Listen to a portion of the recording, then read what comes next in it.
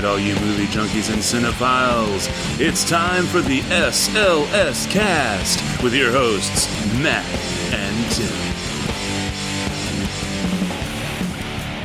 And welcome, one and all, to episode 272 of the SLS Cast. Yes, ladies and gentlemen, this is the Greek manuscript of the New Testament episode of the SLS Cast, because it turns out that there is a Greek manuscript of the New Testament on paper assigned to the 16th century, and it is known as Lectionary 272. That's right, lectionary, not Pictionary or dictionary, but lectionary. And with that wonderful little bit of lectionary knowledge, I, of course, am Matt, and coming to us all the way from sunny California would be our resident Sony employee, Tim! How were you doing, Matthew? I noticed on social media not too long ago that it looks like you only have one class left. In school. Two classes, actually. Two classes? Yes, two. So I'll be taking Spanish 3 during the first part of the summer and Spanish 4 during the second part of the summer, and then I'm done. Wow. How are you feeling about that? I don't know. I guess I'll be glad to be out of school. Because I tell you what, if you do well in those two classes, you're going to be riding high for about 3 years afterwards, feeling like you accomplished something, not just graduating with a kick-ass degree, but your last two classes were absolute hell, you know, and you, Matthew, son of a bitch. What? You dominated them as any good daddy's boy would do, and you did that to those two classes. I have a feeling you're going somewhere with this, but that you got lost along I did. All my BDSM knowledge just kind of went out the window. I was trying to figure out what was what, and yeah. I went a little Madeline Kahn from Clue there. Flames on the side of my face. Yeah, so I'll be excited to get out of that and have something with which to go and find a real job. And, other than that, we'll see. We'll see what happens in the world of things that happen. Yeah, it's fun and exciting. I'm looking forward to that. Well, I've been excited to share with you something. Matthew, I recently moved, as we all know by now, and yes. I have a lovely assortment of liquor stores and cool little bars nearby me. But I went to this sports bar-y type place, and on tap, they had your Deschutes beer, and I've so far had it like 3 times. So you got to have the Black Butte Porter? Oh shit, it was one in particular. No, it was the Deschutes seasonal, whatever that was. No, I mean, I've had, I enjoy their Obsidian Stout. My favorite is the Black Butte Porter, of course.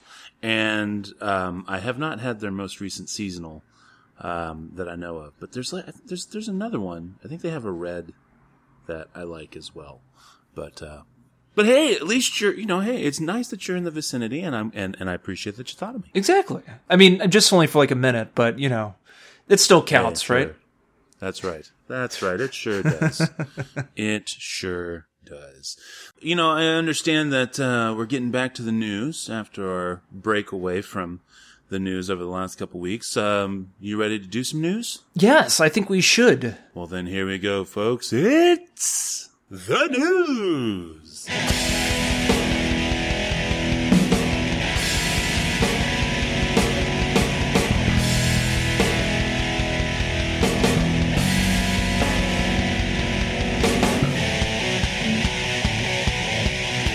All right, so first up for me, I've got 2 news pieces today, so I'm going to do one and then turn it over to Tim, and I thought I'd start off with something a little bit more serious and then end on a lighter note. From TheVerge.com by way of Tui Ong, the Weinstein Company files for bankruptcy and ends prohibitive NDAs. Yes, that's right. The Weinstein Company has filed for bankruptcy. This also is from March 20th. We are currently recording on the 26th. Let's see here. Weinstein Company has filed for bankruptcy and ended all of its non-disclosure agreements. The company, which produced and distributed Hollywood films like Inglourious Basterds and Silver Linings Playbook, was co-founded by Harvey Weinstein, who has been accused of sexual misconduct dating back decades. More than 70 women have accused Weinstein of sexual harassment and assault since October, creating a global reckoning and sparking the #MeToo movement. Let's see here. It says that the Weinstein Company has been looking for a buyer or investor for months and made a bankruptcy protection filing in a Delaware court. The company is listed between $500 million to $1 billion in liabilities and the same amount in assets. So it is looking for what they refer to as a stalking horse bidder, which is where that bid is an initial setting bid, and it's a way for a company to maximize the value of its assets as part of the court-supervised auction. The film, and this is the most important part, the filing also includes an end to the prohibitive NDAs that Weinstein enforced on his victims. Quote, since October, it has been reported that Harvey Weinstein used non-disclosure agreements as a secret weapon to silence his accusers. Effective immediately, those agreements end. End quote there, the company said in an emailed statement to Reuters. So, and there's a little bit more to that article. I bounced around within that article, so please read the whole article. It's pretty short, from TheVerge.com by way of Tui Ong. The Weinstein Company files for bankruptcy and ends prohibitive NDAs. Now, before I turn this over to you, Tim, for comments and questions and concerns, there was a lot of hubbub, when this dropped. It actually, the initial story was broken as an exclusive by Deadline. This kind of encapsulates it a little bit better, which is why I chose the Verge article. So, the idea here, because people were getting upset, the company isn't in trouble, and now they're using bankruptcy to shield themselves from corporate liability, so basically bad corporation being bad, right? You're bad and you should feel bad kind of a thing. When in doubt, quote Zoidberg. Anyway, but the thing is that this was more of a defensive move for the NDAs and to prevent the degradation of what they had left. Because you'll notice in the article, it did point out that they've got between $500 million and $1 billion in liabilities, but that they currently have roughly the same amount in assets. So technically, they're not underwater yet. They're still kind of treading water. But they have no way to make money because nobody wants to touch them with a 10-foot pole. So rather than try to rebrand and at the same time actually release people from all their NDAs because the company dissolves as it stands in this particular form of bankruptcy proceeding, now all the other people who haven't been able to say anything can. So it was a bit of a preemptive move, yes, for corporation to protect the corporation, but this is one of those rare instances where kind of everybody wins, well, except for Harvey Weinstein because, well, he's a douchebag. And now the company gets to protect itself. All the current projects, all the stuff that they had that people can now, I guess, feel better about enjoying them again, and all the stuff going forward that would have been produced, now has a shot of getting made whenever it is assigned to the new buyer. And, of course, all of the people who have been silenced are now no longer legally obligated to remain so. Tim, to you, sir. Questions, comments, concerns, anything that you saw or noted about this issue? Good. I'm glad once all this stuff came to light, it wasn't easy for them to just change the name and, kind of make a transition to something different, a different company or whatever. I'm glad they're having to defend themselves in such a way, whether it be through litigation, through NDAs, all this junk. But I will say this. I find it hard to believe that they're not making substantial amounts of money from, home video releases. How do you mean? They've put out some very popular movies over the years. Therefore, they should be getting residuals. Right. Well, of home video releases. they're not, strictly speaking, they're just breaking even, right? If I've got $1 million in debt, but I'm worth $1 million, right? Strictly speaking, I'm not worth anything, but I'm not in debt either. Right. Because I would be able to pay myself off. But then who's still getting the money? I kind of wonder, too. Is Weinstein whoever still... buys the company. Whoever ends up buying the assets is the one who's going to get who's going to take that. Yeah, so basically, the easiest one, right? Disney, because Disney buys everything. So let's just say Disney buys the Weinstein Company as well. Then Weinstein Company is dissolved. It is no more. And then Disney starts collecting that money. So, yes, I guess strictly speaking, they are bringing in money now, but they don't have enough momentum from even what they're bringing in from the residuals to cover their costs, let alone be able to move forward. And, it's kind of a good thing as well, because while the company isn't in trouble, the people who are associated with the company who didn't do anything, right? Because much like, every studio has a finance department or has a production department or has a prop department. Weinstein Company has all these things. And why do these 3,000 or 4,000 people need to be vilified? Because they happen to work for a company whose founder, owner, co-owner, whatever, is a piece of shit. Right. Well, it's also important to note that Weinstein Company is not at all a production studio. It's not like Universal, Sony, or anything like that. So they don't have crews or anything like that. In fact, Sony doesn't even have a prop department. I guess, I'm sorry. I was just trying to say that there's more than Harvey Weinstein and his brother and 6 guys in a boardroom. Okay, yeah, it is a fully fledged corporation. And they have multiple offices all over the place. So. Exactly. Offices and departments within them that have literally nothing to do with that, and yet they will suffer. They would have suffered through layoffs and all this other kind of stuff. Now, at least with a buyout of this magnitude, while the company still has value in terms of its assets, not its name, the people who are there have just as much of a chance to either maintain themselves, because if it becomes bought out by a separate entity who says, well, we want to make this into something else instead of just strictly absorbing it, they have a better chance of keeping their jobs outright. So that's also good. Well, I am going to move on to my piece of news via theinsider.com or I Fucking Love Science.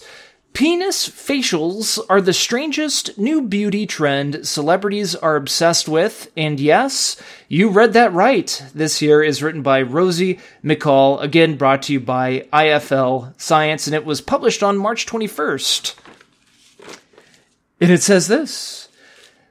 The weird beauty practices of the Hollywood elite have become so bizarre they sound like parodies of themselves. Think bird poo and placenta facials, snake venom eye cream, and being stung by bees. Yet the latest trend manages to take those things one step further. Cate Blanchett credits her youthful glow to a treatment that uses the foreskins of Korean newborn babies, aka a penis facial. Quote, we saw this facialist in New York, Georgia Louise, and she gives what we call the penis facial. In quote, Blanchett told Vogue Australia, quote, it's something I don't know what it is, or whether it's just because it smells a bit like sperm. There's some enzyme in it, so Sandy refers to it as the penis facial, end quote. The Sandy she refers to here is her Ocean's 8 co-star Sandra Bullock, a woman who is not new to the world of unusual anti-aging treatments. After all, she regularly applies hemorrhoid cream to her under-eye area to reduce puffiness. Honey, that's something that Sandra Bullock and I both have in common. Not. But back to the penis facial. What exactly does this special treatment involve?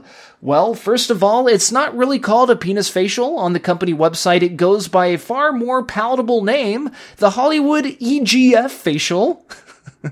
It involves a cleanse, an intensive TCA peel, micro-needling, an electrifying mask, and finally, FDA-approved epidermal growth factor, EGF, serum. Quote, EGF is derived from the progenitor cell... Progenitor cells of the human fibroblast taken from Korean newborn baby foreskin, which helps to generate collagen and elastin, Louise explained.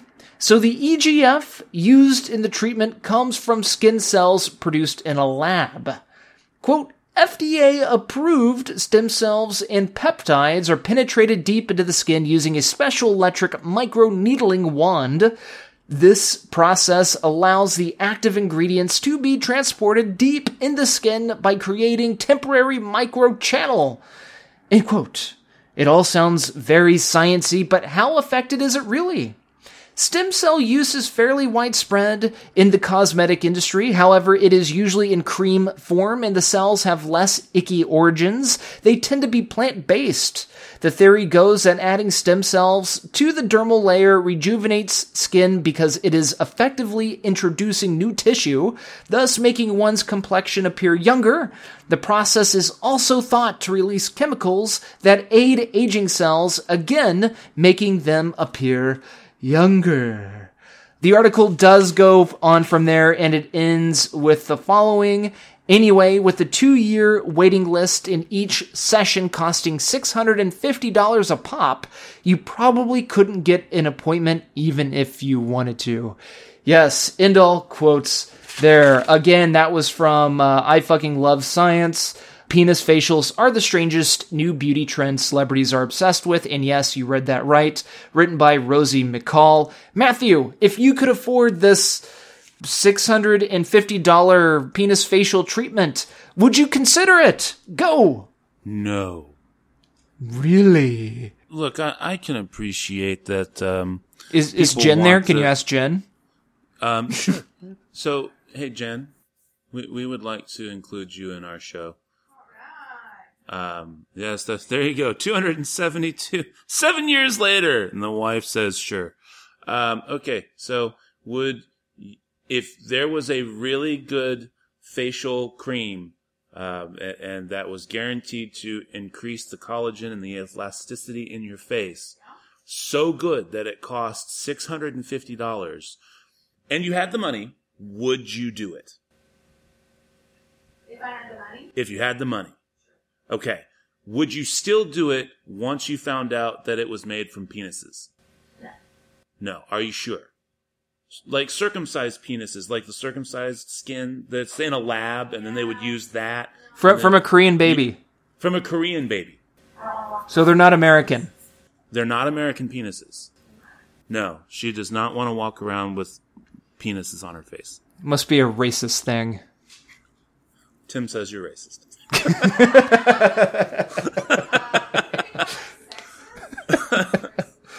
Oh. We would have gone with sexist, but once I said they were Korean, you still said no. So now it's racist. So, I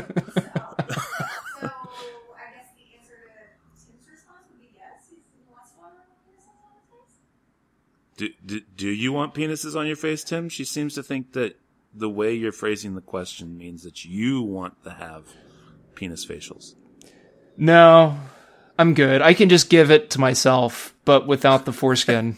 He says that he can just give it to himself, but without the foreskin.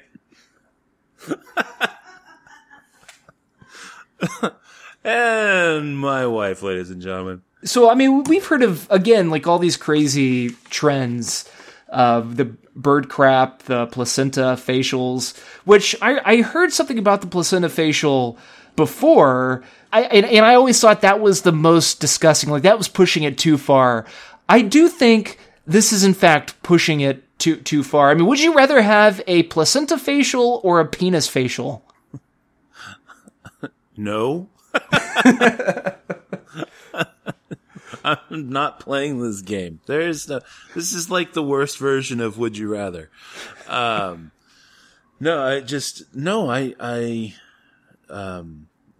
can't see myself in a scenario where I would say yes to either one of those. I mean, it could be the second one was sexist because he asked me if I wanted a placenta facial instead. What do you want? Which one do you want? She's shaking her head no as well, and she's had 3 kids. So you'd think if anybody would be down, Oh.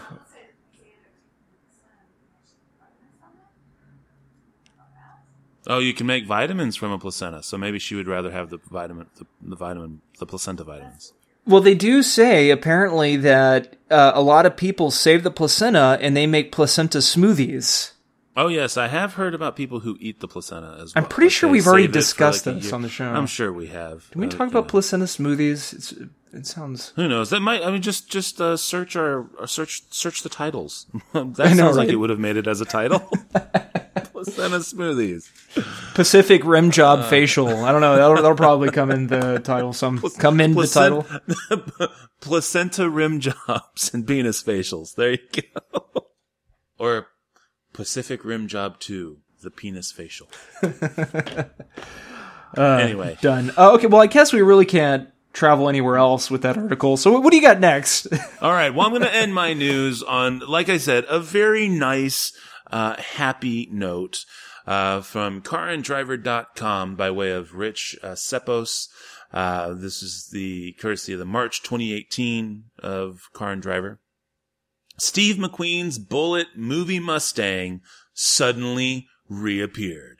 This is how it happened. Now, this is actually quite a considerable read. So what I would like to do is simply just kind of recap it a little bit and highly, highly encourage you to read this whole story because it is amazing. Basically, Sean Kiernan, all right, inherited the Bullitt from his late father. Now, his father, Bob, had actually purchased it in 1974 to replace the family's only car, which was an old MGB GT. Now, in 1974, movie cars were not that big of a deal, and so there was no issue in provenance or anything like that. It was just, oh, well, okay, cool. It's just an old movie car, and well, it sounds neat. So he ends up having it, and they just keep it, and it didn't dawn on them. They used to drive it around all the time. It was driven around just like the family car. And it took about 10 years, before they realized that people were looking for it. And then when they did that, they parked it because they're like, oh, we don't want people to steal it. Or people to be bothering us with it. And the car was getting older at that point and it needed to have some restoration work done. In point of fact, thankfully, the restoration work was never done, but, I digress. So we come to about 2 or 3 years ago, fast forward 2 or 3 years ago, Bob has passed away. Sean has the car. Sean knows he has the car. They have a letter from Steve McQueen before he passed away asking Bob if he could buy the car back, to which obviously Bob said no. And this guy that he works with was he's an amateur filmmaker. Okay. And he had just gotten some funding to start production on a script. And so here's this guy, Sean, talking to his buddy, and the guy's like, man, you wouldn't happen to know anybody who has an old Mustang, right? And Sean's like, well, I don't know. I mean, what would you be looking for it for? And he's like, I want to make a movie about some kids who go and steal a car because they think it's the Bullitt car. And then it turns out it actually is the Bullitt car. And so Sean, on a whim, finally just breaks down after basically 40 years of silence in his family, 40 years of silence. He goes, well, why don't you come use my car? And they're like, what? He's like, yeah, I've got the actual Bullitt car. And from there, it takes something like 2 years for everything to get established so that they can, prove the provenance of the vehicle. Everything has to be, 100% authenticated. And thankfully, they never finished the restoration. They had actually had the car in pieces, but put it back together. They did do a little bit of mechanical work just to make sure that it was running. But yeah, so the paint's still dulled. It's kind of chipped. It still has the actual motor mounts for the cameras.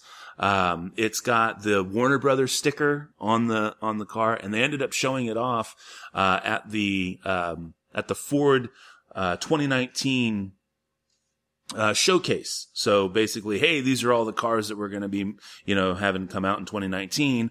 And we've redesigned our Ford Mustang to actually look like the Bullitt car. Oh, and by the way, here's the original Bullitt car. And you can hear this reverence because they have the video in the article. There's just this reverence that just falls over the crowd as the car comes driving up.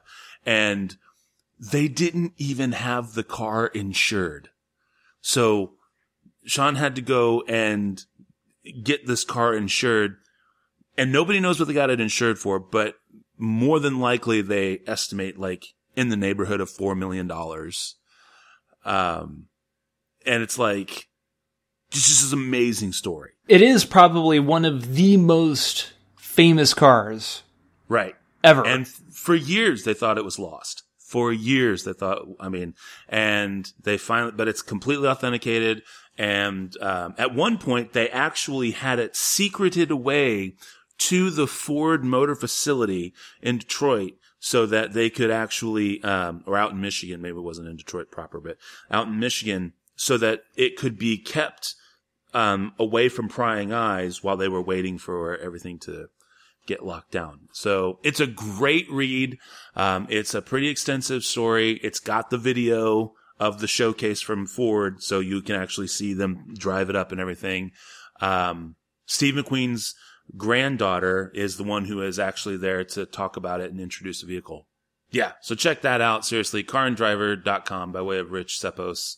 Steve McQueen's Bullitt movie Mustang suddenly reappeared. This is how it happened. I don't know, Tim, is that not cool? I think it's just amazing. It's like a 40-year-old mystery that is now officially solved. Oh, it's awesome. How many times are we going to see versions of the old Adam West Batmobile? I see those driving around LA every once in a while. People make their own mock versions. Mm-hmm. And it's cool and everything. How often do you actually see the Steve McQueen car?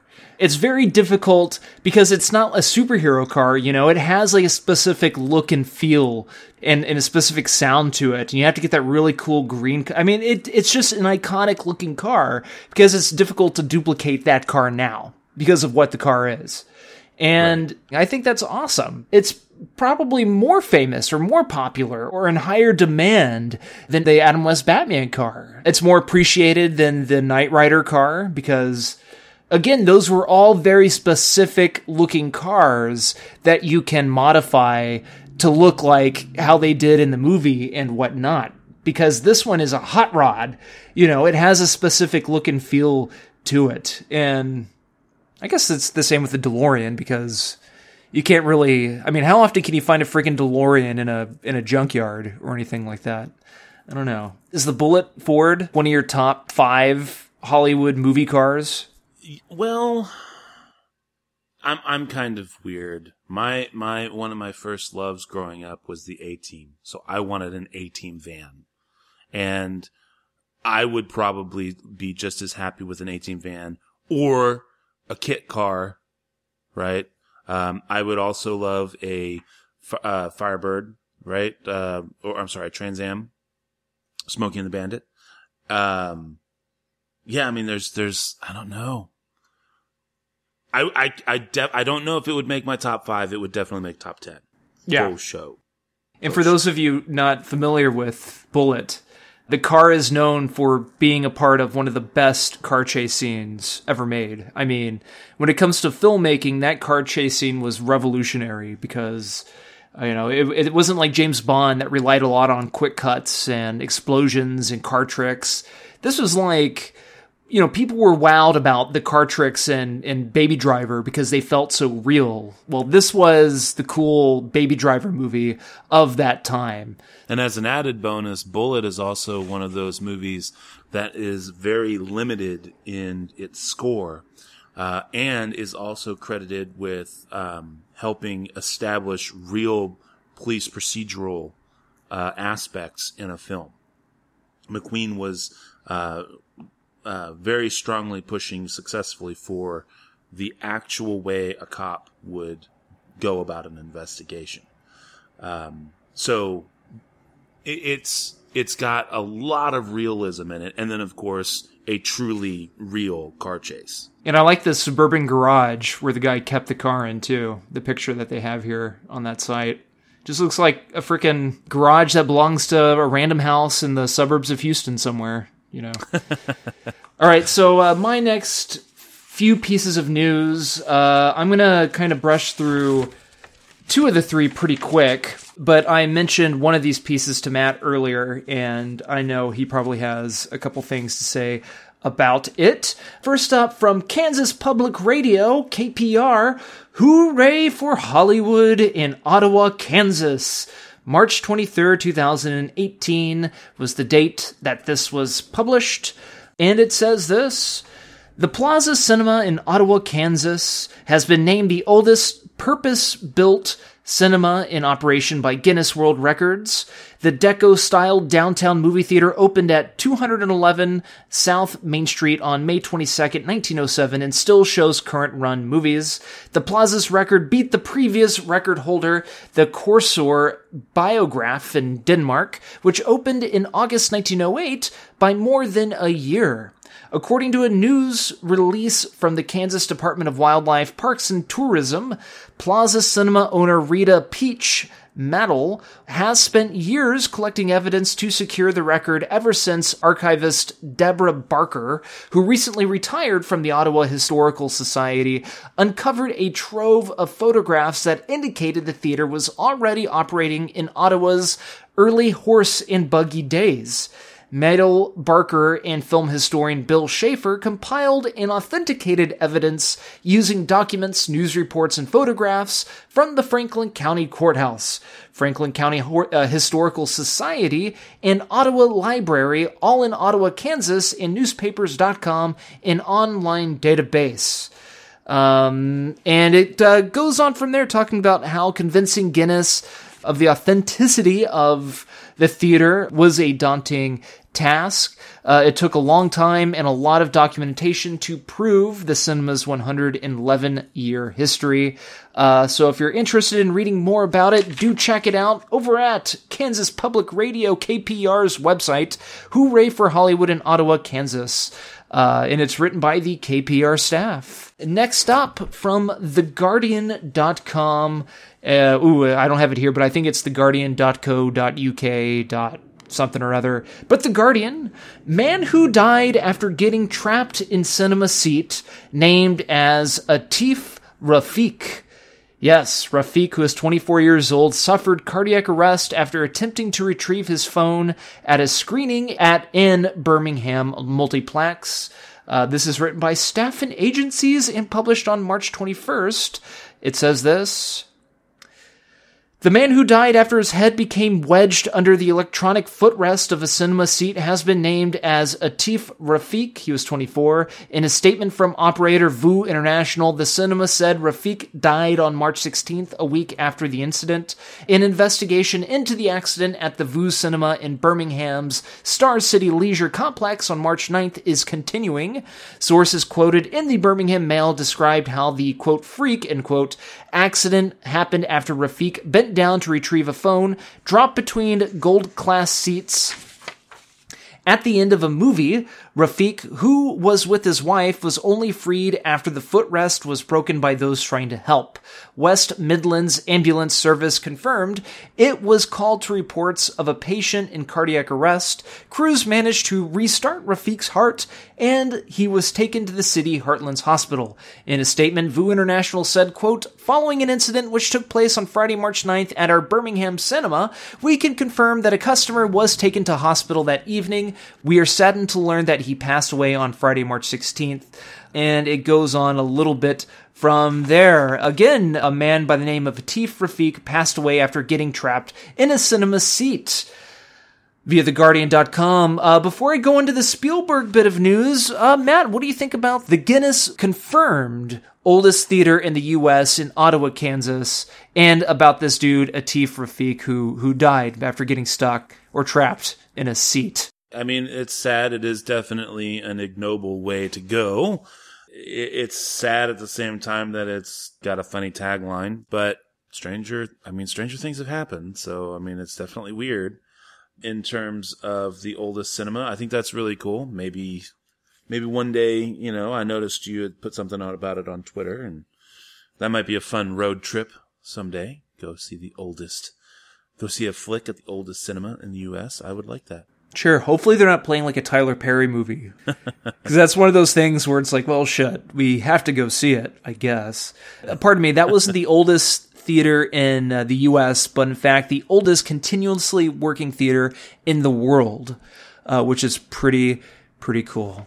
Lastly here, via Deadline Hollywood, Steven Spielberg says Netflix movies shouldn't win Oscars, warns TV poses clear and present danger to filmgoers. This here is written by Dade Hayes, and it was published just on March 25th. It says this: even while promoting his futuristic high-tech movie Ready Player One, Steven Spielberg is revealing his traditionalist streak, questioning the level playing field between theatrical features and films launched on Netflix and other streaming services. During his 5-decade directing career, as innovations from DVD commentary tracks to digital cameras and projectors have arisen, the filmmaker has often questioned the need to veer from the classical approach. There are positive results of this reverence for tradition, including Spielberg's work on a range of preservation causes and other efforts to strengthen the legacy of Hollywood, but the largest target of his skepticism is feature films that launch on streaming services like Netflix and Amazon are the latest target of his skepticism. His views and those of fellow filmmakers like Chris Nolan are not new, but are getting fresh attention as he makes the publicity rounds. In an interview with ITV News, Spielberg noted that the movie business has never faced more of a challenge from TV, especially given the rise of streaming. While there are benefits from that to the overall culture, he said features launched on streaming platforms should not be allowed at the Oscars, saying, quote, "I don't believe that films that are given token qualifications in a couple of theaters for less than a week should qualify for Academy Award nominations. Once you commit to a television format, you're a TV movie. If it's a good show, you deserve an Emmy, but not an Oscar," end quote. Movie studios who once took chances on fringe, indie fare they discovered at film festivals, he said, are focused on branded tentpoles, and filmmakers are able to find willing buyers in the SVOD world, fundamentally changing the game. Quote, "Television is thriving with quality and heart, but it poses a clear and present danger to filmgoers," end quote. Reflecting on his previous film outing, he expressed no regret. Quote, "I'll still make The Post and ask an audience to please go out to the theaters and see The Post and not make it for Netflix," end quote, he says. End all quotes there for this article. Again, there is a full 8-minute discussion and interview in this article. Again, that was via Deadline Hollywood. Steven Spielberg says Netflix movies shouldn't win Oscars, warns TV poses clear and present danger to filmgoers. Matt, what do you think about this? Respectfully, I disagree. He is one of the most talented filmmakers the world has known, and he, I think, better than most, understands the value of cinema. But I don't think he appreciates the fact that much of his standing is due to the longevity of his films. That longevity only occurs because it's not in the movie theater anymore. Somebody watched it at home on video. Somebody watched it on cable or on network television. And they went, "Wow, what a great movie." Or, "Hey, son, daughter, Why don't you come and watch this great alien movie, Close Encounters of the Third Kind?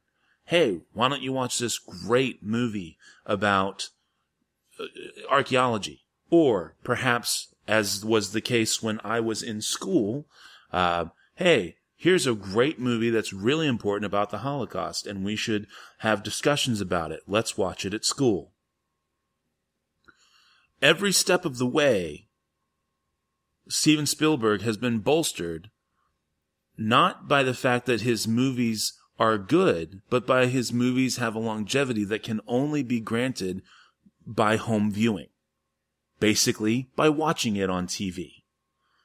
That doesn't negate the value of cinema in and of itself, but it does lend credence to the fact that you can have something just as powerful at home as you can in a theater. And I think that's where the big disconnect comes nowadays. But he is saying that he's comparing movies that were made for the theater and movies made for Netflix. Cool. Whereas, give me one person under the age of 20. No, but it was. But what I'm saying, who has seen any of his movies, as in those were made to be released in the theater. Therefore, that's great. Therefore, but then watching it at home, the production is still there. You're watching it at home. To me, cool. He's not saying that everything, like, movies should be seen at the theater. He's saying that if you're solely making a movie for it to be shown on Netflix, it's going to have a different air to it. It's a made-for-TV movie. Just because bullshit. you just, It's bullshit. That is factually incorrect.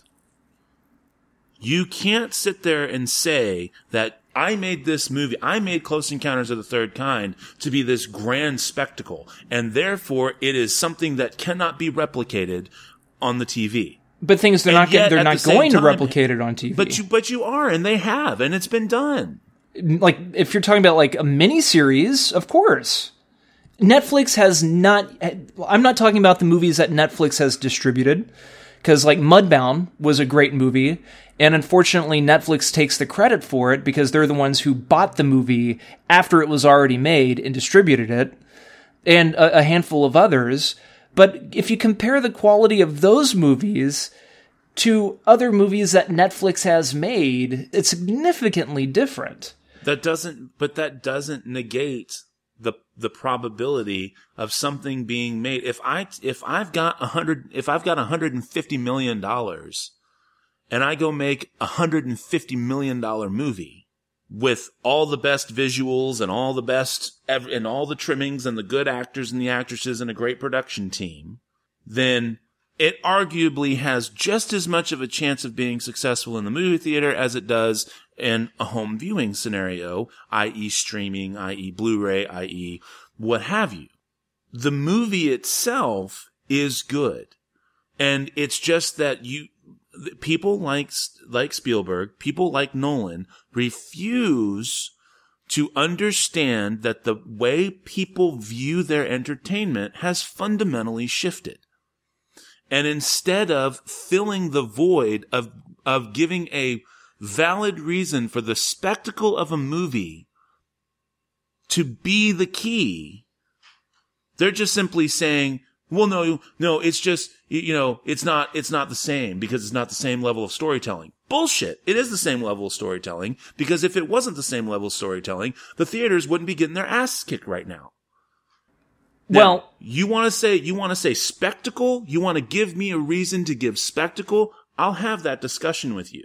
But just because I went and spent $200 million for Netflix doesn't mean that I am automatically now not worthy of the same level of respect or audience choice or viewing capability that a movie would get. And quite frankly, if Netflix is willing to spend $50 million to buy Mudbound and make sure that 400 million people go see it, then I think Netflix is on the right track, because a movie like Mudbound would not make $300 million in the theater. It's not going to get 400 million people to go watch it.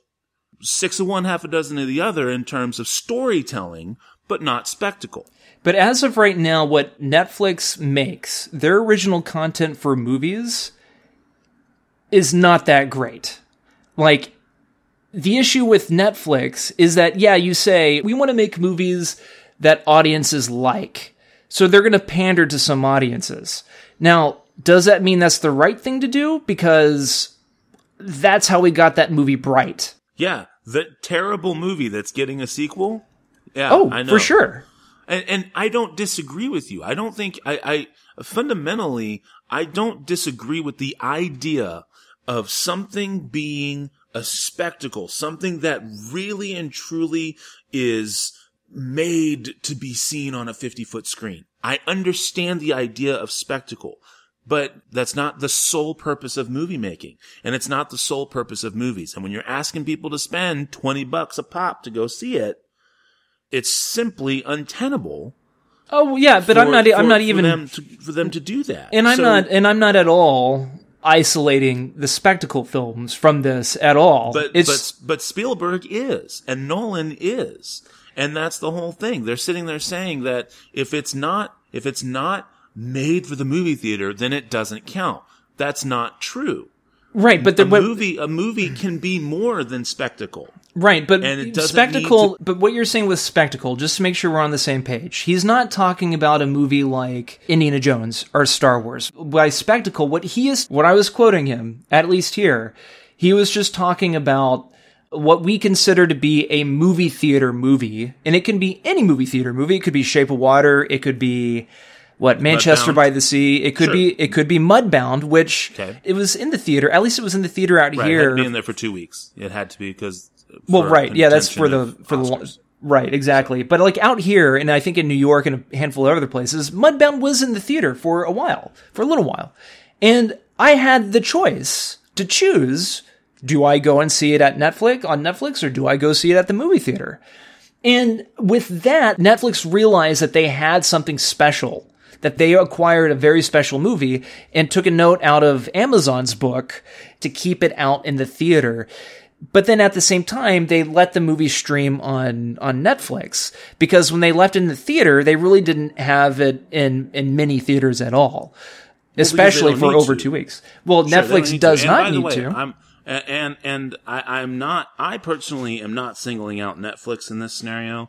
Anybody, any streaming, Vudu, Hulu, Amazon, Movies Anywhere, whatever, I don't care.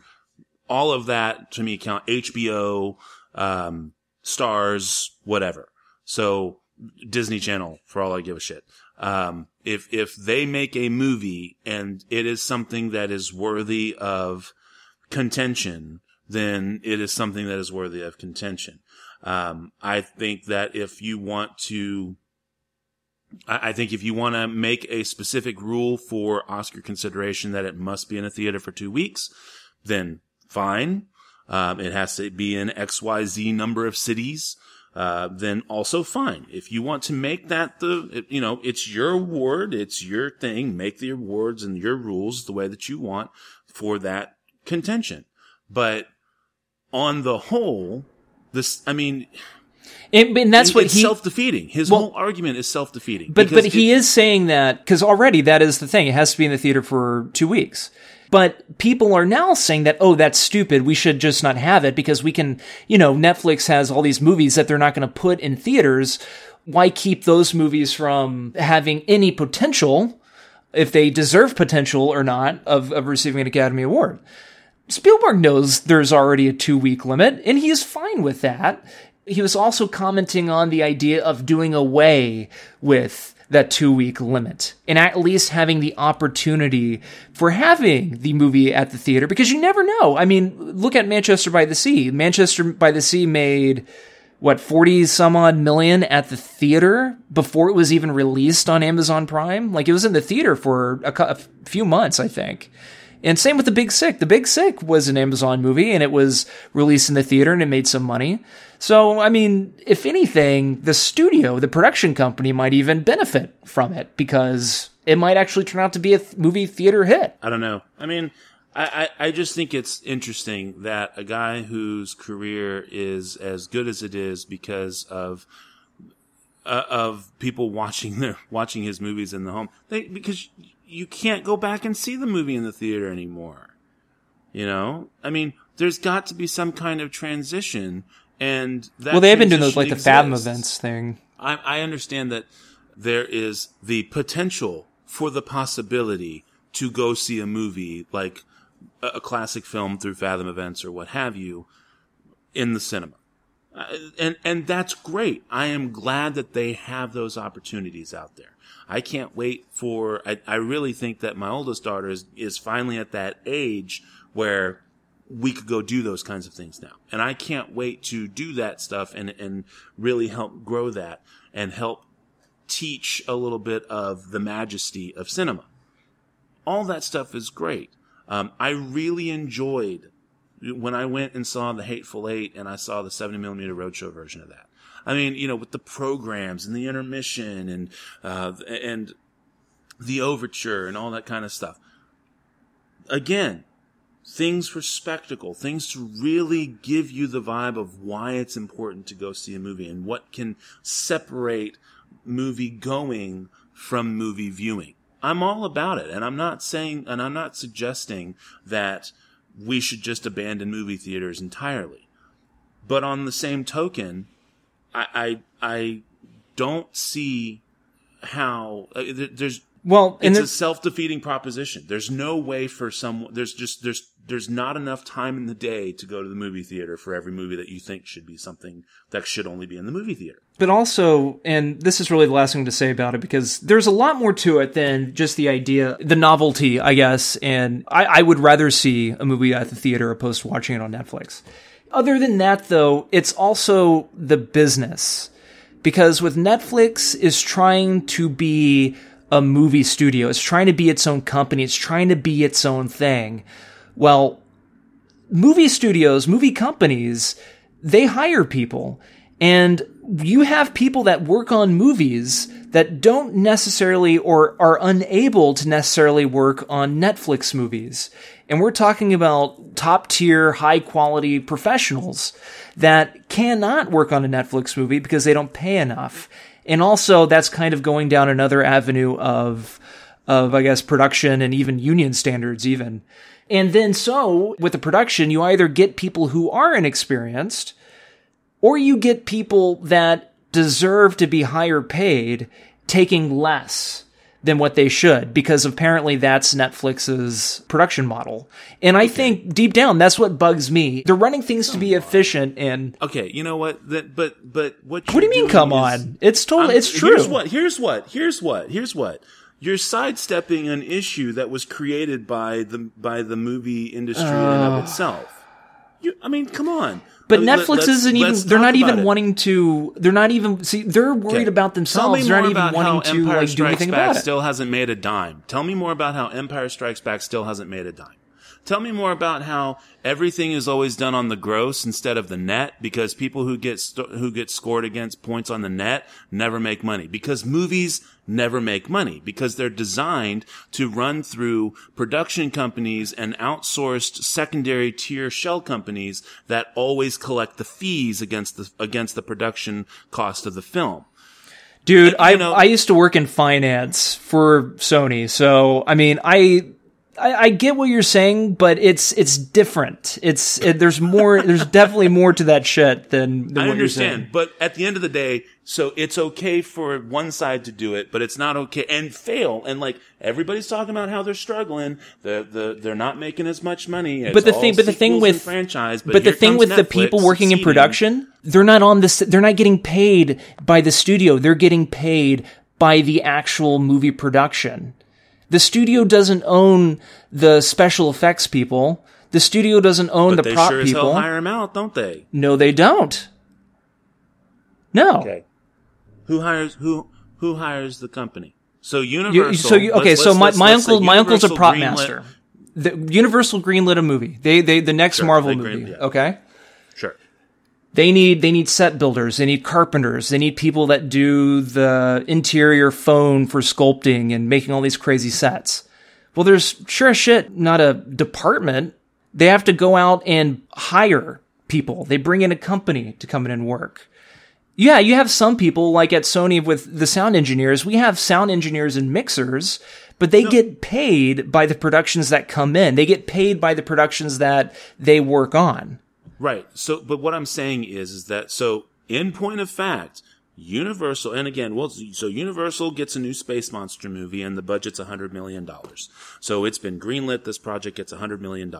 So Universal now says, all right, here's $100 million to this production company to go and make this movie. Now this new production company has to go and hire the prop masters or the other production company assets, the camera people and the PAs and the catering and the VFX crews. Sure. And so they only have their $100 million to parcel out.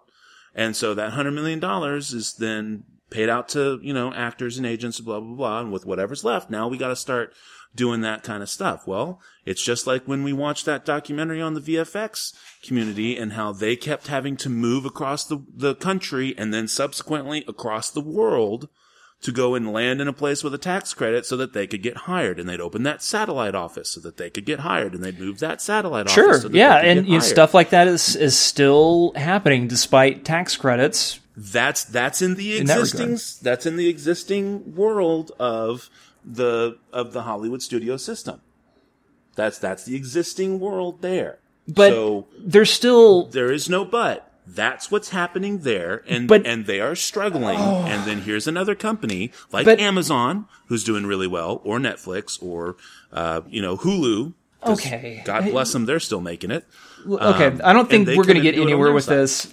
Seriously, my uncle's a prop master. Been a prop master for years. He will never, unless he absolutely has to, work on a show for Netflix.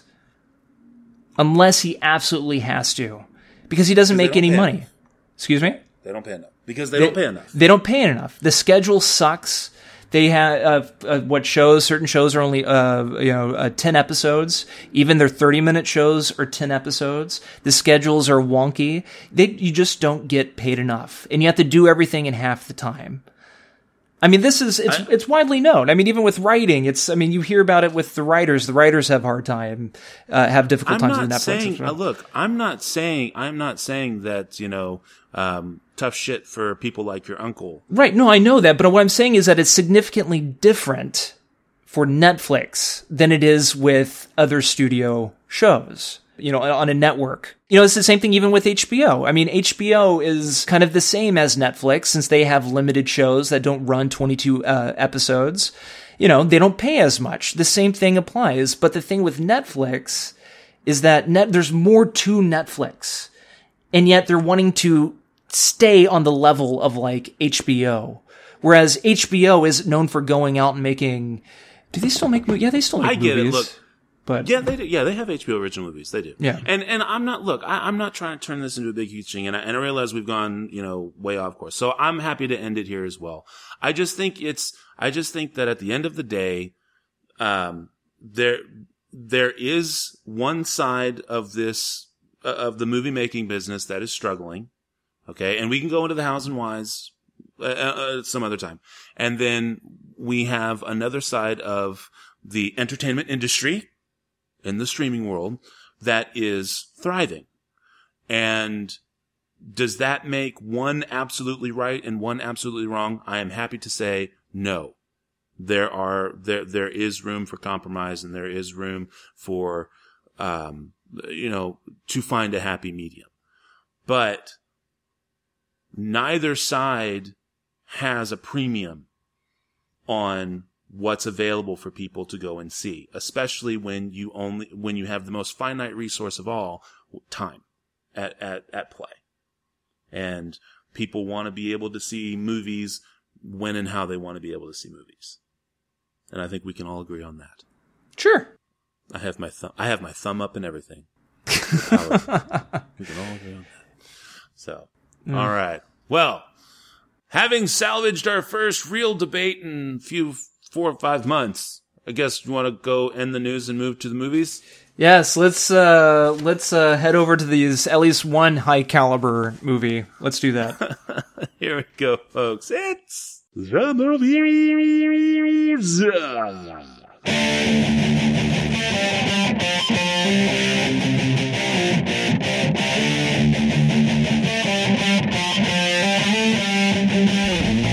All right, so we've got Pacific Rim Uprising and Thoroughbreds.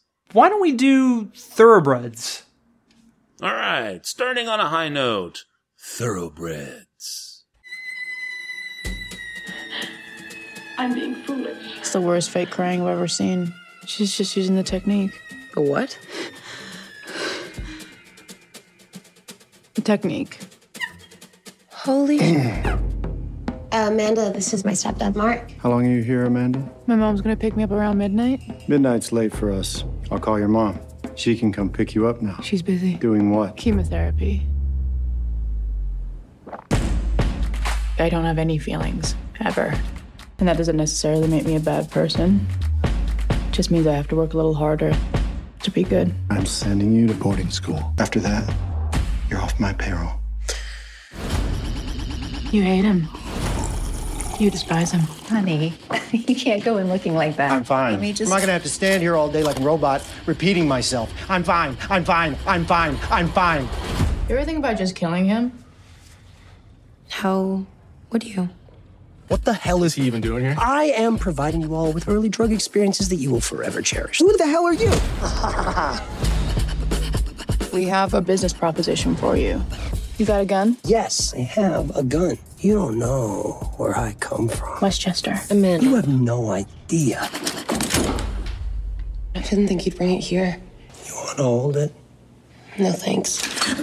Anyway, you cannot hesitate. The only thing worse than being incompetent, or being unkind, or being evil, is being indecisive. Okay. Shall we? What am I going to tell my dad? Wear a hat. We're keeping this, by the way. All right, it is a 2017 American black comedy thriller film. It's written and directed by Corey Finley. It stars Olivia Cooke, Anya Taylor-Joy, and Anton Yelchin in one of his final film roles, Paul Sparks and Francie Swift. What we have here are two Connecticut upper-class chicks, would have formerly been known in another day and age as yuppies or wasps, if you will.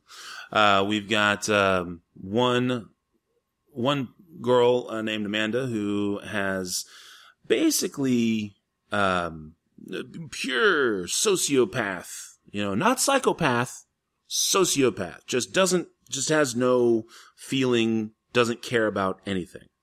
And then, of course, we have Lily. And to be clear, Amanda is played by Olivia Cooke. Lily is played by Anya Taylor-Joy. Lily is a popular girl, but also struggling in her own way to maintain her own outlook and self-worth, and is also struggling not just to do that in her public life at school and with her friends, but also in her personal life with her stepdad, especially. These two meet up, because, well, Amanda's mom pays off Lily to do it. And as they discover more about, Mark, Lily's stepdad, they decide that perhaps maybe Mark doesn't deserve to be around anymore. Shenanigans ensue, and, well, the movie does what movies do. All right, so for me, I thought that this movie was smart and funny, and I am definitely going to miss Anton Yelchin even more now. I thought that his portrayal of Tim was definitely very interesting, and it was just the right amount of strung out bravado that makes for a good tweaky drug dealer who tries to impress. But The problem for me is that the movie ends up being smart to the point, not to the point of hubris, but beyond the point of being self-aware. And it knows, in other words, it knows it's being smart. It knows it's being clever. You think you have the story. Oh, you think you understand these characters. It's got taglines, on the movie poster, in the trailer about, it's Heathers meets American Psycho and stuff like that. Well, if you've ever seen Heathers or American Psycho, you understand that there are much, much deeper aspects to these movies. Not to mention that Heathers has more of a cult following than anything else. So I get the influences of the movie. I like the ideas behind the movie, and I think that the characterizations here are the strength, are the true strengths to be found in the film. The story itself, however, just comes across as, I know I'm clever and I know I'm smart, and you're never going to figure this out until I tell you, so just quit trying. Instead of just being smart and clever in a way that engages you and wants you to feel more, the story is, I don't know, it smacks of,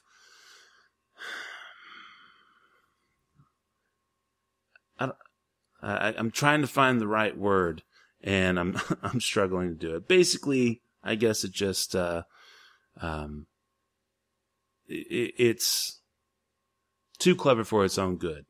But I still think the film is good, and I still think the film is worth watching. I give this one a 3.25 out of 5. Tim, what do you got, sir? How'd you find me? Asked around. Yes. That is so unprofessional. I wouldn't normally make a sale under these circumstances. Good thing you need the business. I don't need the business. Okay. This is a temporary gig. Fun.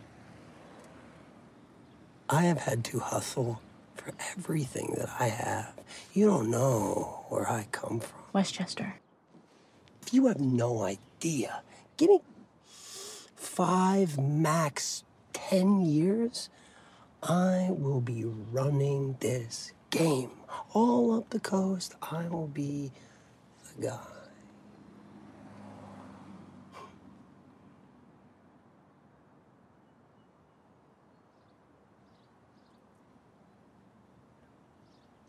You got a creepy friend. I know. I thought this was smart and fun to watch unfold for the most part, and I found both of these characters very believable, which I think is a pretty difficult task to pull off for a movie like this, because this movie is character driven. It's very, very character driven, because you really don't know what these characters are up to, but you know they are up to something. And unfortunately, my main issue is the reasoning for why. What are the two girls' names again? The two girls' names are Lily and Amanda. Lily is played by Anya Taylor-Joy, and then Amanda is played by Olivia Cook. And Amanda is the one who doesn't care about anything. Right, Amanda, man. Olivia Cook played that pretty solidly, I thought. However, again, my main issue with this movie is the reasoning for why Lily wanted to off her stepdad, because he really doesn't do anything that's overly creepy, and she doesn't seem overly bothered by him until later on in the film. And, well, I guess I can't really say it was really my main issue, because there was something else they were trying to go for by the end of this film, to where these characters aren't really black and white. Maybe Olivia Cook's Amanda wasn't the only sociopath. Maybe Lily is one as well. Or maybe Lily is just a straight up brat that she just happens to have something in common with Amanda in that way. And that maybe that is why her stepdad doesn't come across as such an asshole, because he really isn't that much of an asshole. Really, Lily is the problem. Really, she is kind of the spoiled brat that may be giving away too much. But I don't know, like, it seemed like something else needed to happen. Maybe that realization needed to happen a little bit earlier on. Because when you're not really on the side of the people that you're kind of supposed to be rooting for, or you're supposed to be on the same level with, it's hard to get behind what you're seeing. So I don't know, Matt. Do you kind of get what I'm getting towards? I know this is major spoiler alert, but at the end of the movie, when she has one of her final confrontations with the dad, and he says, Lily, you're just a brat, you're spoiled, all you think about is yourself, you think we're all your maids and we're here to clean up after you. For once in your life, we're gonna cut you off and you're gonna have to figure things out on your own. Right then, that's when I kind of realized that, oh shit, she's the problem. Did you kind of get that as well? Well, that's what I mean. Okay, so yeah, since we're going there, we're going there. Okay, look. So Lily, as it turns out, is really and truly the scheming wench for the entire film. You're led to, you know what? And again, I'll even get a credit in the writing, in the physical writing of the dialogue, that you're not led to believe, but you want to believe that Lily is being led by Amanda, not Amanda led by Lily, and that's what's actually happening. The thing is that because Amanda simply doesn't care, she finds solace in the ability for her, in her ability to not care and to counteract the evil machinations, as it turns out, of Lily. Again, the movie, that is the big problem for me, especially as you get to the penultimate moment where Lily, fuck it, we're here, we're staying here. So Lily is the one who actually kills Mark and frames Amanda for it. But she tells her, and then she feigns crying. And I think that's the key, is that Lily is able to, Lily is the psychopath. She's beyond sociopathic. She's psychopathic because she knows what it takes to manipulate. She then gets rid of those that she cannot manipulate. And even with the end of the movie, right? Because Amanda tells her, all the shit that's happening to her. And what does she say to Tim? I didn't even read it. Yeah, the letter. Yeah, that's right. So it's cool. It's maybe it's one of those movies that watching it a second time is better. I mean, I still give this one a 4.25 out of 5. I mean, I thought it was well written. It's a well-made movie. Character work was fantastic. It's just, I just can't tell if it was a filmmaking issue or if it was artistically left that way so that they weren't forcing this characteristic on the audience. I mean, in that case, regardless, I'm still giving it a 4.25 out of 5. I thought it was still a very good movie. Right on. And what'd you give it again? A 3.25. Okay, cool. Mainly because I'm being harder on its cleverness. Because I do like the characterizations. I think the characters really are the strongest aspect. I think it's the utilization of the characters. I think it's the way they hit the beats in the story. The story itself, I think, is the problem. I think it's the execution of the, I guess twist, if you want to call it that. It's the execution of my air quotes, twist over here to the end, where you get the reveal that Lily's actually the piece of shit. That I just feel like it was not executed well. Yeah. So, but I still liked it. It was definitely a lot of fun. And again, huge fan of Anton Yelchin. Very sad he is no longer with us. Yeah. All right. Well, then that leaves us with Pacific Rim Uprising. Jake, your father always said he wanted you to be a pilot. He said a lot of things. I'm not a hero like he was. The kaiju, they're gonna come back. I'm not gonna be stuck waiting for someone else to come save my ass. Cadets, you better gear up. This is the way the world ends. How'd they get into our world?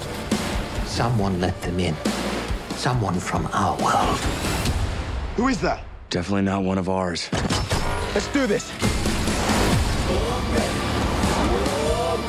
This is your chance to make things right. We're gonna need more pilots. We have them.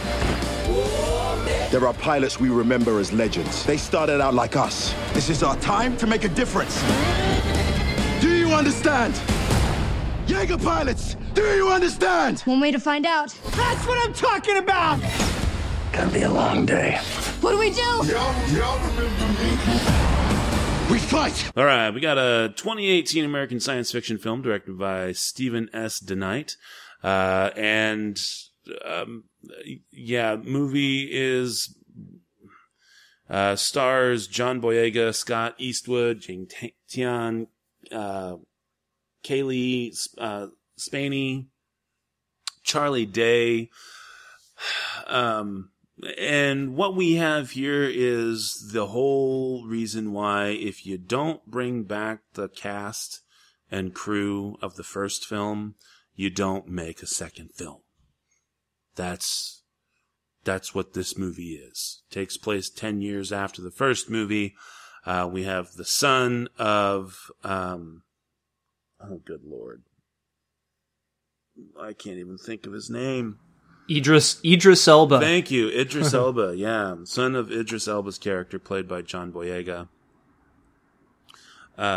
He is, good for nothing scamp who strips the old Jaeger parts and sells them on the black market, et cetera, et cetera, et cetera. Gets busted, and he has to. He has a choice of either going to prison or training the new crew. So naturally he chooses the latter because, they had to make a movie. And then, of course, he teams up with Nate Lambert, played by Scott Eastwood, who was his old partner back in the day. And they are basically training these new guys, but it's kind of like Paul Bunyan, right? Where are we going to stick with the axes or are we going to move to the chainsaws?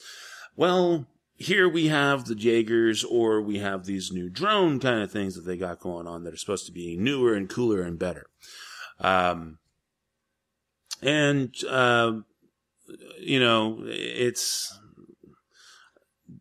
shenanigans ensue and the kaiju return. Shenanigans further ensue and the movie hits the same beats as the first movie. It just not as well and not as hard. This movie is, Guillermo del Toro was a producer. He did not direct. He was not involved in the story. Charlie Hunnam's not in this movie. Obviously, Idris Elba's not in the movie. Ron Perlman's not in the movie. All these kinds of nods to the original film are barely recognizable. Even your portentous cameo appearances of people who from the first film or whatever, none of that stuff works. It's all based on this new story. And the thing is that it plays out like a fucking episode of Power Rangers, but without heart. It's just not good. This is why you don't make movies when you can't bring back the original cast. And I get that there wasn't a whole lot of the original cast kind of more or less left at the end of the movie, but there was still a way, there still would have been ways to do it. One of the things that made the first movie so great was that, it was like, oh wow, what an original movie. Well, true fans of Gundam, anime and things of that nature are like, what, you've never heard of Mech Warrior? Well, you know what? The vast majority of the theater going public really hadn't. So you had this really great, fun story that was likable to a great degree, despite having its flaws as well. And instead of building on that, you instead undermine it by having villain of the week thrown in there instead of actually trying to grow the series. And, oh, well, let's just, we can't have more of the same. Let's try and change it up until we just give you more of the same anyway.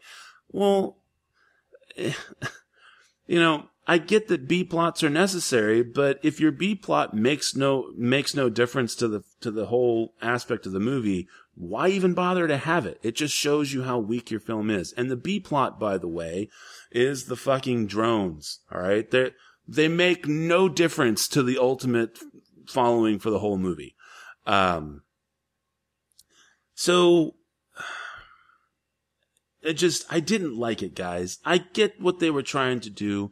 And I can appreciate that let's say, boys aged 9 to 14 are really gonna like this movie. I appreciate that they continually tried to keep the worldwide aspect of it. Despite the Ring of Fire, they tried to blow up. I like the multicultural aspect still, but this just was flawed from the get-go, and they should have just not made it. I give this one a 2. I didn't like it. You probably won't either, unless you're Johnny, and you'll probably just like it out of spite. Or unless you're Tim and you give it a 3. How you doing, Nate? It's Ranger Lambert. Are you having a laugh? Well, this is a military base. You remember how that works? Ranger Pentecost. And you must be a Maranamani. Yes, sir. Ranger, sir. Well, let's get you squared away. Oh, and try not to steal anything while you're here. Did that haircut just call you Pentecost? As in badass stacker Pentecost? Pilot of Coyote Tango, hero of basically the whole world? It's just a name. Yeah, really cool name. Because I thought the action sequences were pretty exciting and well thought out and choreographed. And I thought those well thought out and exciting action sequences just made up for the overacting and the forced plot connections to the first film. I mean, if I had to keep hearing about Idris Elba, I mean, seriously, when I say that Idris Elba's character was there in spirit, he was there in fucking full-fledged spirit, because it seemed like they just kept mentioning him, and he just was popping up everywhere. And I gave Pacific Rim, the first one, I think I said between a 3.5 and a 4, so probably 3.75-ish. And I also kept calling Charlie Hunnam Charlie Hunnam. Not just once by accident, but I was re-listening to the review earlier today, and I kept calling him Charlie Hunnam. Luckily, Charlie Hunnam was in this movie, and neither was Charlie Hunnam. But we did get John Boyega and Charlie Day and the British crazy scientist dude reprise his role. The first movie, though, I thought is pretty unmemorable. Without the giant robot, monster, cool fight scenes. So outside of the event itself, the event of these monsters appearing in the world, or in our world, we really didn't need to force connect these new characters to the old characters from the first movie. There was just no point to it. We could have just had new characters and maybe accolades towards the characters who fought bravely could be made, or read in a newspaper or seen on a billboard or something somewhere, that the characters acknowledge with just a moment. That's all that this movie needed to tie these two films together. We didn't need Idris Elba's son, just because Idris Elba was black and John Boyega was black. They could have came up with something else. It was just fucking lazy. Oh, I'm the son, therefore I have to fill my father's shoes. Oh, I have to train this little girl because she's a little scrap girl who...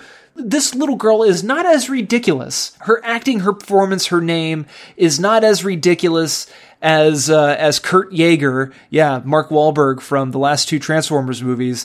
That stuff is not as ridiculous as Kurt Yeager, but the idea, her characteristics, why she is in this movie is ridiculous. And it just seems so pointless because they had the first movie to go off of. And the action fight sequences are so good in this movie. Choreography is great. And the look of them they're just so fucking cool. It was exciting. But god damn it, they went full-on Independence Day resurgence with this movie. Not just in the way that the movie looks more fantastical, it looks cleaner, it's more colorful, the color palette is obviously different than the first film, at least of what I remember, the color palette looks a lot cleaner. But also, they end the movie just like Independence Day. Spoiler alert, basically the exact same line is said. They're basically being threatened by the bad guy or by a transmission, whatever it is. In the case of Pacific Rim Uprising, the monsters will return.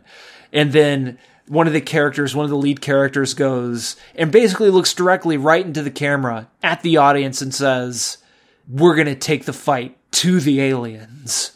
Something along that line. But it's the ID4 resurgenced. This movie.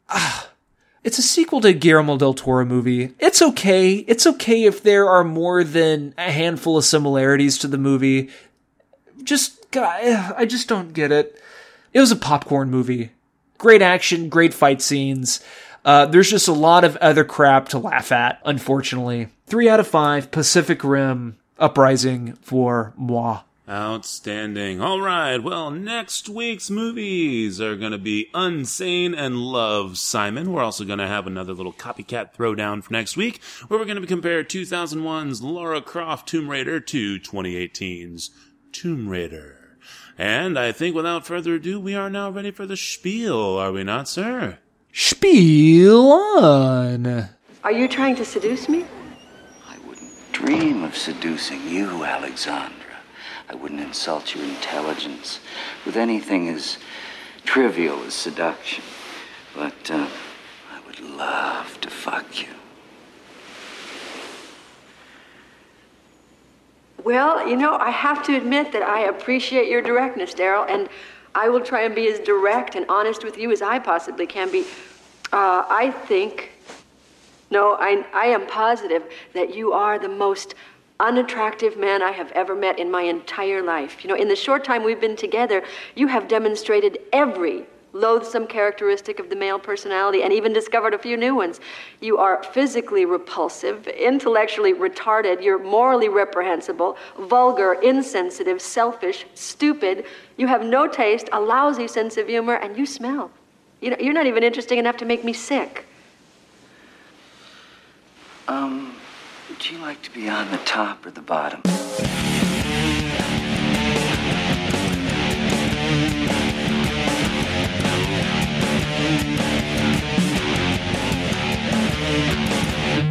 All right, well, the music you've been listening to, as always, has been brought to us by our music partners, Cries of Solace. You can check them out at ReverbNation.com and Facebook.com, /Cries of Solace. As for us, we are, of course, the SLS Cast. You can find us at SLScast.com. You can send us an email to the show at SLScast.com. You can follow us on Twitter at the SLS Cast. You can follow me, this is Matt, on Twitter at NitTwit12345. You can climb aboard that information superhighway and track down Tim on Twitter if that's your heart's desire. Don't forget, you can always subscribe to us on iTunes and or favorite us on Stitcher Radio, as well as track us down on the old SoundCloud. So until next week, this is Matt saying that thanks to John Boyega, I get to say this. There's a difference between living somewhere and being part of somewhere. Take care, cinephiles, and we'll talk at you again next week.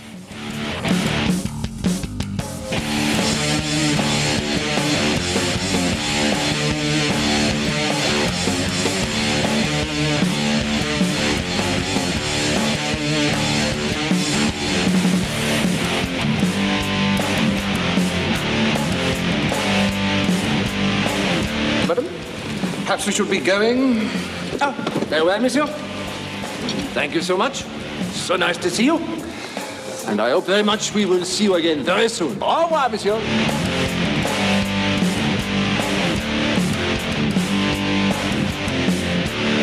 Monsieur! Has it worked?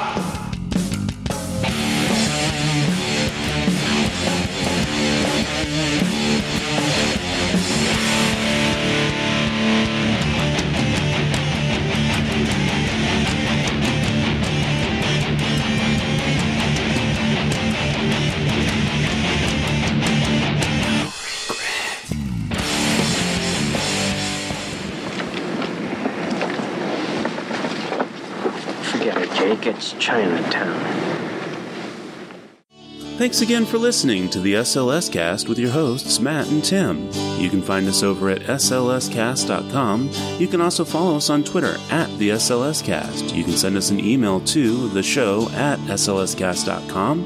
And of course, you can always subscribe to us on iTunes and or favorite us on Stitcher Radio. Thanks again for listening.